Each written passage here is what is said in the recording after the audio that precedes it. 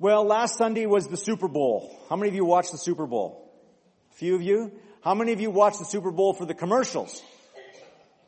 Because that's always the highlight. I mean, that's after the score is, you watch the news, after they have the score on the game, they always talk about what were the best commercials, and especially in the States. I don't know about the Canadian commercials. I never watched it. To be honest, I forgot about it. But anyways, but that's how life goes, right? And so you watch the Super Bowl, you watch the commercials. People, it's crazy dollars are spent on commercials for the Super Bowl. Unbelievable, insane amounts of money for a few seconds, 30 seconds of a commercial. Millions of dollars get spent on those commercials. But the funny thing about it is, we go to football games, we go to concerts, we come to church, we do things as a community. We like doing things with other people, don't we? We don't like doing things alone very often. And it's way more engaging to do something and to talk, to involve other people in whatever we're doing. Now, I know some of you are introverts, and I want to acknowledge you here. You'd probably rather say, I'd rather be alone to watch the game because I don't want any noise, I don't want any distractions. I want to just be able to watch the game or watch what's going on. I just want to be by myself. But somehow I think when your team is winning, I think you want other people around you as well. Somehow there's an engagement there, right? There's something that goes on. There's a relational connection that happens when we do stuff together. And so, if you think about some of the big things that happen in our world today, there's people have parties for when a new Star Wars movie comes out. People do insane things to go watch the new Star Wars movie. They get dressed up in costumes. My own kids have done that. Not really crazy, but they have dressed up in costumes, and they've done some of those kinds of things. And people have survivor parties, and people have all kinds of parties about watching certain television shows. And those are cool because we like to do things together. And one of the best things we like to do together is what? Eat. We love potlucks, right? Well, most of us like potlucks. Some people have issues with food and that they don't enjoy potlucks as much. But most of us like potlucks, right? Because we get to do it together. And there's something about gathering around a food that tears down barriers and we engage one another. However, there are a few things that we don't like to do together. I have a picture here that's going to go up on the screen. Can you guess what that is happening there? Bathroom door, that's right. Everybody waits at the bathroom door for mom or dad to come out. That's one thing we don't do together. We do alone, and that's okay. There are other things we probably can come up with that we'd like to do alone as well.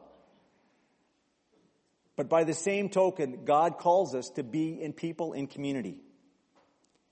Jorge talked last week about this whole aspect from me to we, about us being a family, and that God has designed the church to be a better family perhaps than what your natural family is. There's a lot of broken families in our world.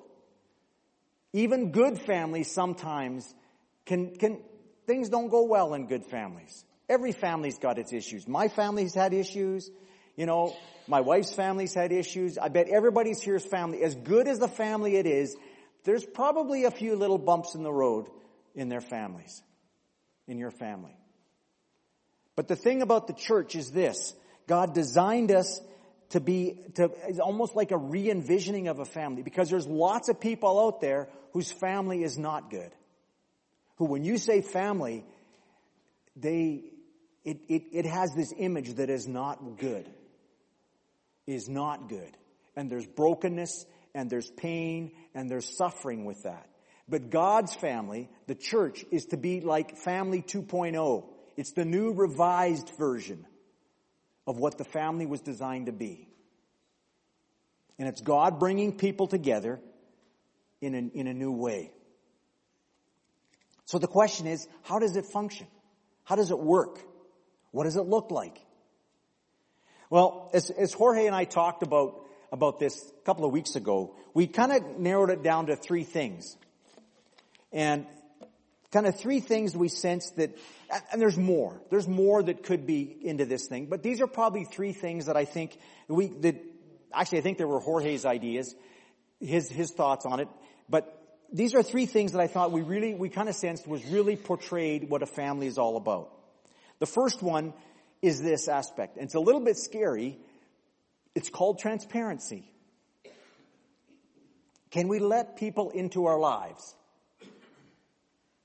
You see, if you go back to the Garden of Eden, that's exactly where walls began to come up. When Adam and Eve sinned, they put up a wall. And they had to go find some clothes. They had to hide themselves, even between Adam and Eve. They had to hide themselves from each other because sin does that to us. It creates a wall between us. And between Adam and Eve and God, there was this wall. And so that's one of the things that God wants to tear down is that wall of transparency, or that wall that we put up that keeps us from being transparent with one another. You see, we live in a world, in a community that is that doesn't like transparency for all kinds of reasons. All kinds of reasons. Part of it is we're afraid people will judge us for who we are. People will judge us for who we are. They want us to be somebody that we're not. They expect us to have a certain level of holiness or righteousness or niceness or kindness that sometimes we just don't have. We just don't have. There's expectations that people have of us that we can't be. But God says, no, you need to be who I made you to be. Who I designed you to be. I've struggled with that at times, trying to fit a mold of what other people expected me to be like. But I'm not anybody else. I am who I am. I can't be somebody. I can't be perfect like some of you. Well, if you're perfect, we need that picture. Salome, make sure you make note of that picture because Jorge wants it in his office for those who are perfect, right? So, but we're not perfect. I'm not perfect. You're not perfect. None of us are perfect. We're people that are on a journey in relationship with Jesus, and we're stumbling, we're struggling, we're trying to find the way God has designed us so that we can grow together and we can be who we are. Another part of that transparency, I've already hinted a little bit, is will people accept me for my strengths and my weaknesses? Sometimes people don't like us because of our strengths that we bring to the table. We intimidate people. So sometimes that's a problem. But more often than not, it's our weaknesses, it's our failings, it's our brokenness. Can people accept me for who I am? For my brokenness, my failing, and my sin? We all have issues. I have issues. I'm not, like I said, I'm not pretending to be perfect. We all have that. But God calls us to gather together so that we can be transparent, and then we can look at one another and saying, hey, you messed up, I messed up. Hey, let's do this together. That's part of the family that God calls us to be. But so often the church, I shouldn't say so often. Let me put it this way. Sometimes the church doesn't look at the family as being that way. It says that's bad. You shouldn't do it that way. You should have never done that. You should know better. Yeah, we all should know better. But we all do the same things. We all do different things, and we all make those mistakes. You see, God calls us to work together. Even as last week we had communion. And one of the things about communion is God gathers us together and He says, recognizing one another. There's this aspect because we are all one body. 1 Corinthians 10, normally we look at 1 Corinthians 11, but in 1 Corinthians 10, Paul says there, he says, you partake of one loaf because you're one body. You are part of one body. You are connected to one another. And we need to recognize each other, and ignoring each other and pushing each other off and not working together is not the way God designed a new family to be. There's lots of places, there's lots of verses in Colossians and Ephesians, but in James, James says this, he says in James 5:16, he says, therefore confess your sins to each other and pray for each other so that you may be healed. The prayer of a righteous person is powerful and effective. There's something about being open and honest with other people that God calls us to do that. And there is something that happens deep within us that when we do that, there is healing that takes place, sometimes physical, sometimes in our souls, sometimes mentally, sometimes spiritually, whatever. But there's a healing that takes place when we're open and transparent with another individual and we can be honest about where we are at. Psychologists will tell you, if you hang on to bitterness, it'll kill you. That's not, the Bible says that, but psychologists will tell you that. And that's how, that's part of it. We hang on to our sins so much because we're afraid of opening up our lives and allowing people to see us for who we are because we're afraid that they may judge us. And that should be the farthest thing from what God calls us to do. Because in Ephesians 4:32, Paul says this, he says, be kind and compassionate to one another, forgiving each other just as Christ God forgave you. You see, we go, we're forgiving each other, but we forget that first part, be kind and compassionate. Because it's easy to stand and going, should have known that. I'll be nice to you, but boy, I'll forgive you, but... And that's not the way God intended us to be. When people fail, and when people come and ask for forgiveness, God calls us to rally around them and help them for their sake and for ours. Jesus says this in Matthew.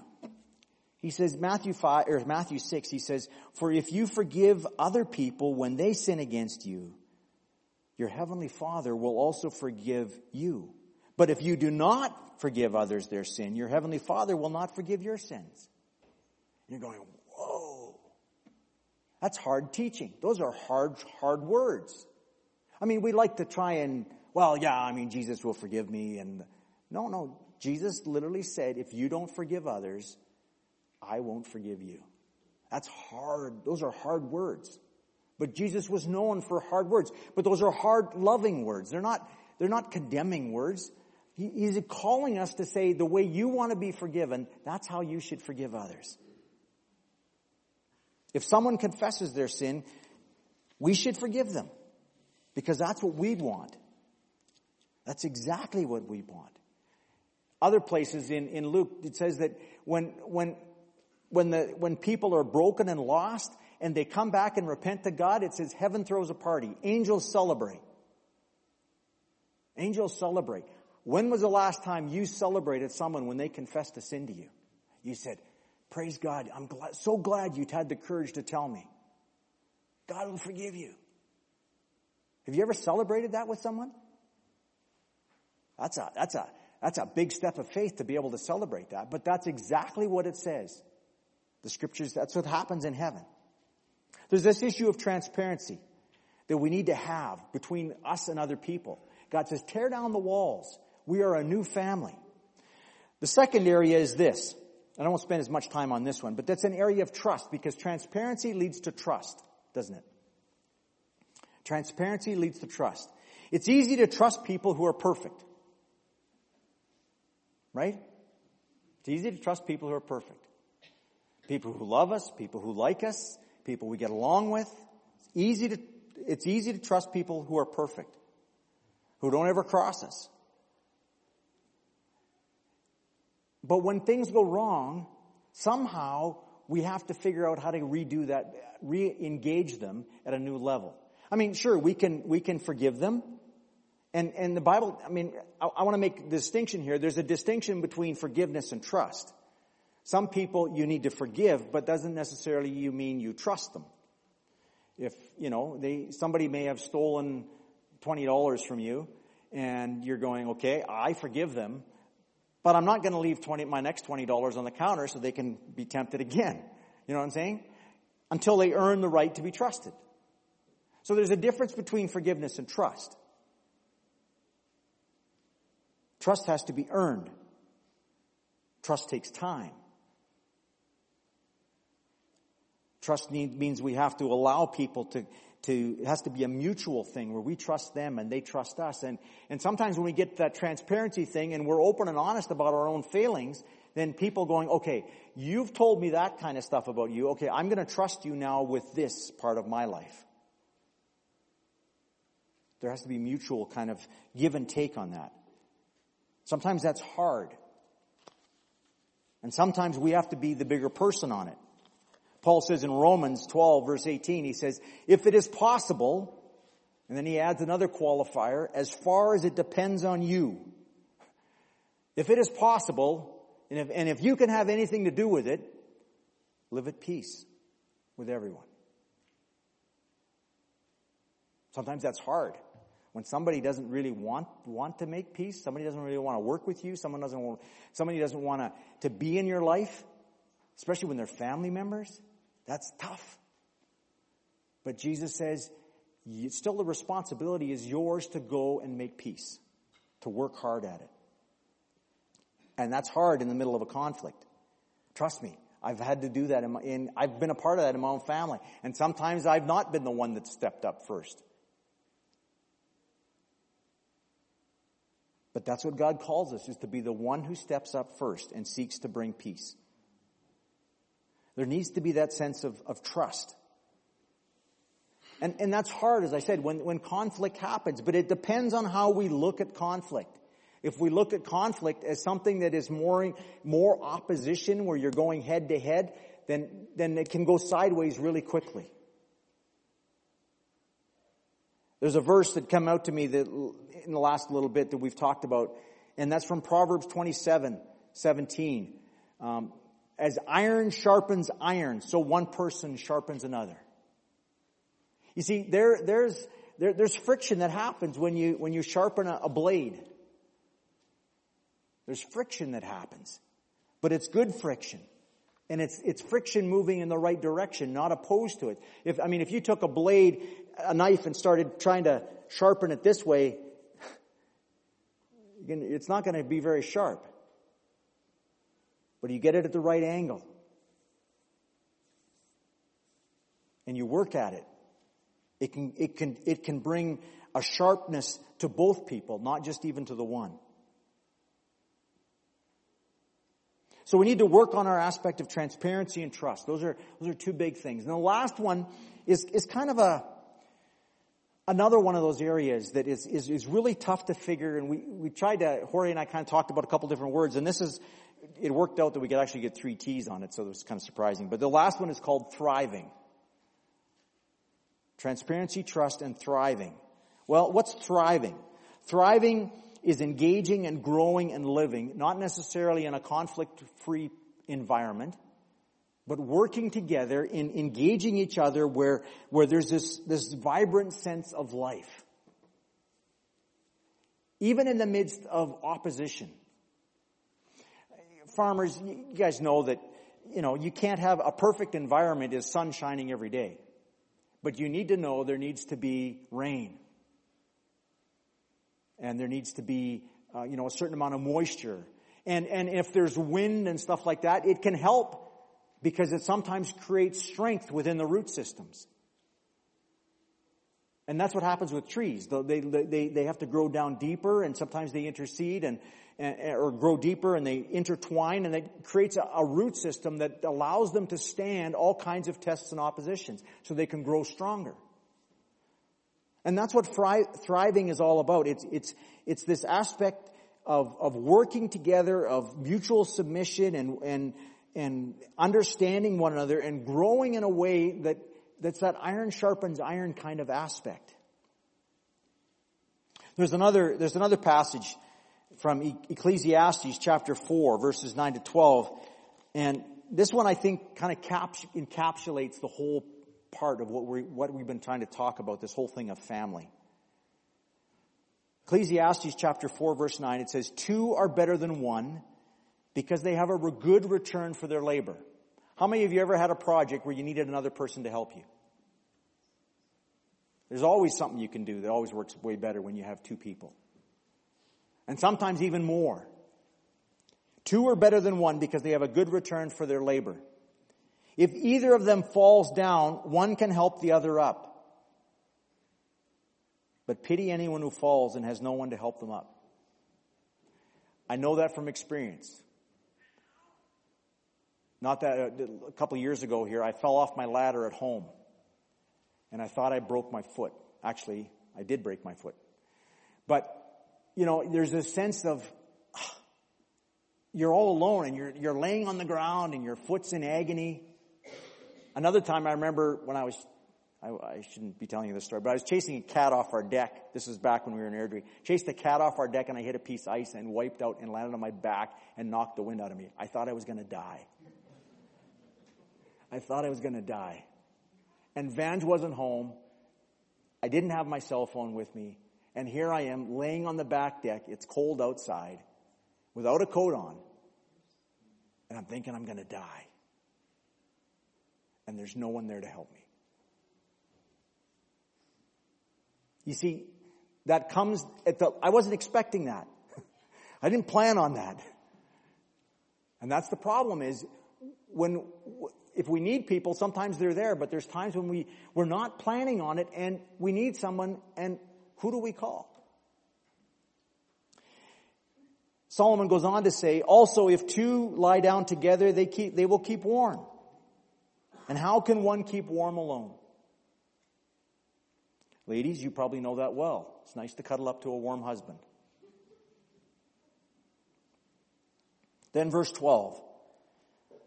Though one may be overpowered, two can defend themselves. A cord of 3 strands is not quickly broken. You see, that's what thriving is all about. It's growing in the face of opposition. It's not where everything is well and everything's going good, but when things are difficult, when there's tough calls, when there's challenges, do we have people that we can pull alongside of us and they will work with us and not against us? It isn't just about making it through.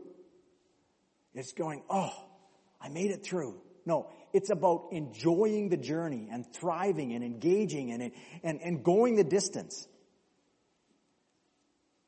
But that's hard because that means this thing called relationship. Relationship. And that's tough.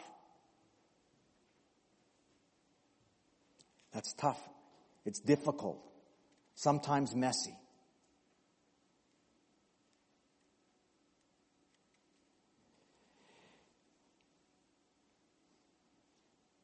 Sometimes as individuals, we look at relationships and we're going, oh yeah, I can give. But it's hard to receive. Because, I'm good. And Jesus says, no, can you receive? And sometimes Jesus will take us through a challenge because he wants us to know how to receive from others. And sometimes and so we got to look at why do we find it so difficult to receive? Is it mistrust? Is it because we're not transparent? Is it fear? Is it pride? Is it shame? Like, what is it that's causing us from not allowing to receive help from someone else? To be in a relationship.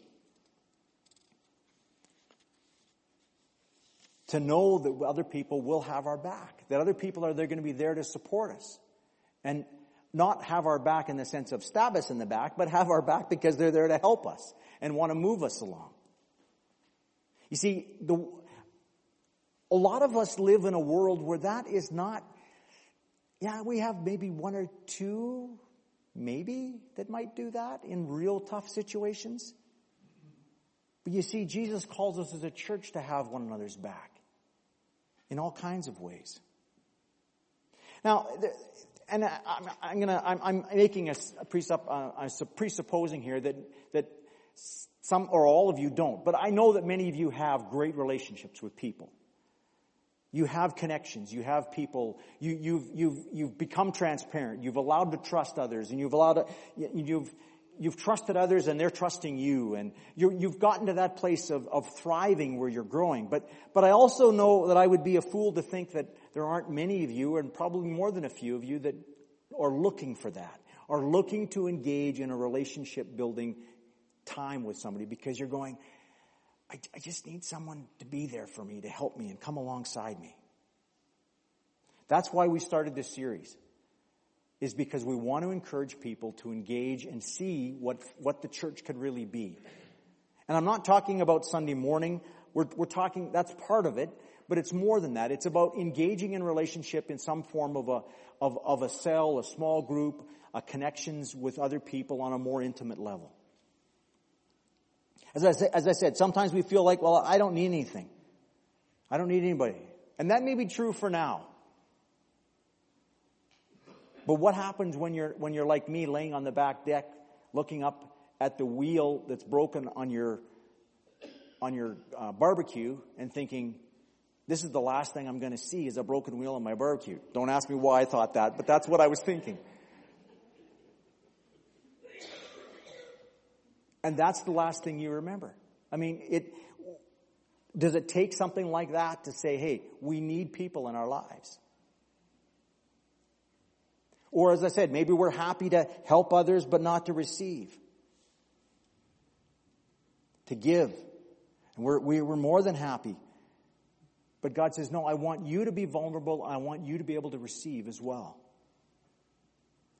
So as a church, we really want you to connect. To take the step of faith and connect with others. Find a group, start a group, make a group. Group could be any size. It might be 2 or 3 people.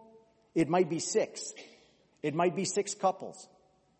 Whatever works for you.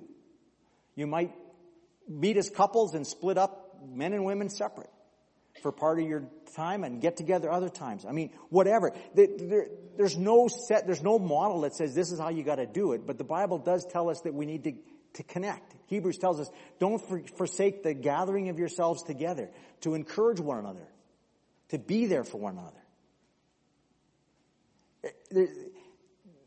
Size is important, but who is more important? Who can you be a part of? Who is a part of your group? And I encourage you, just ask Jesus.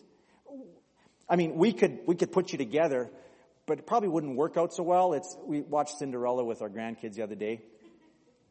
And it'd be a little bit like taking the shoe and trying to shove the wrong foot into the shoe, right? That's how the story goes. And we know that didn't work. But when you got the right one, it just slid on and fit so perfectly.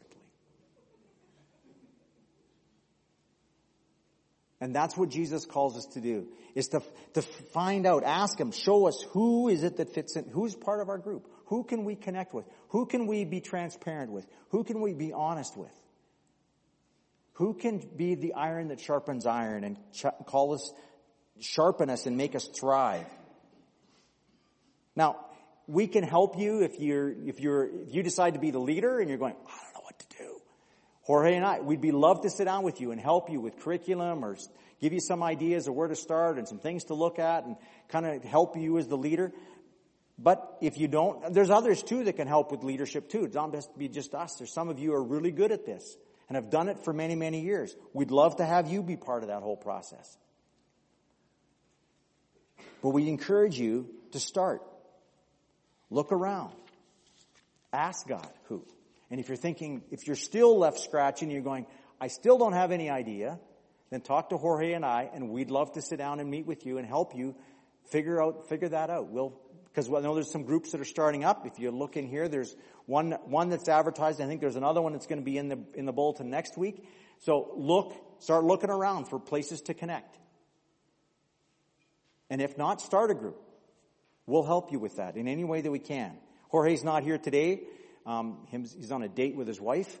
And I think Elias is with him. So Grandma and Grandpa are looking after the kids. And then Jorge's going to be away next week, next weekend, but he's going to be here all this week. So don't be afraid to text us. Text us, call us, whatever, send us an email. We'd love to help you connect and grow in whichever way that will make you be the best person that God has designed you to be. It's easy just to think of our relationship with God as me and Jesus. That's part of it. That's an important part of it. But it's not the only part of it. Because God said that He's growing us together. He's connecting us together. As Jorge said last week, we're a family. And God's uniting us together because in uniting us together, it brings greater glory to Him. Because who could ever put the diverse people that we have in this church together in one place and call it a body? Only Jesus. On any given Sunday, we have maybe a dozen or 14 different nationalities in this place. That is only God. That's only God. We can't do it.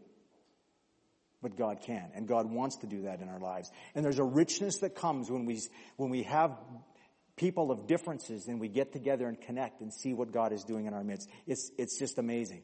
And God gets the glory because only God can do it. Right? Amen. That's awesome. Let's pray together. Jesus, thank you for your love for us.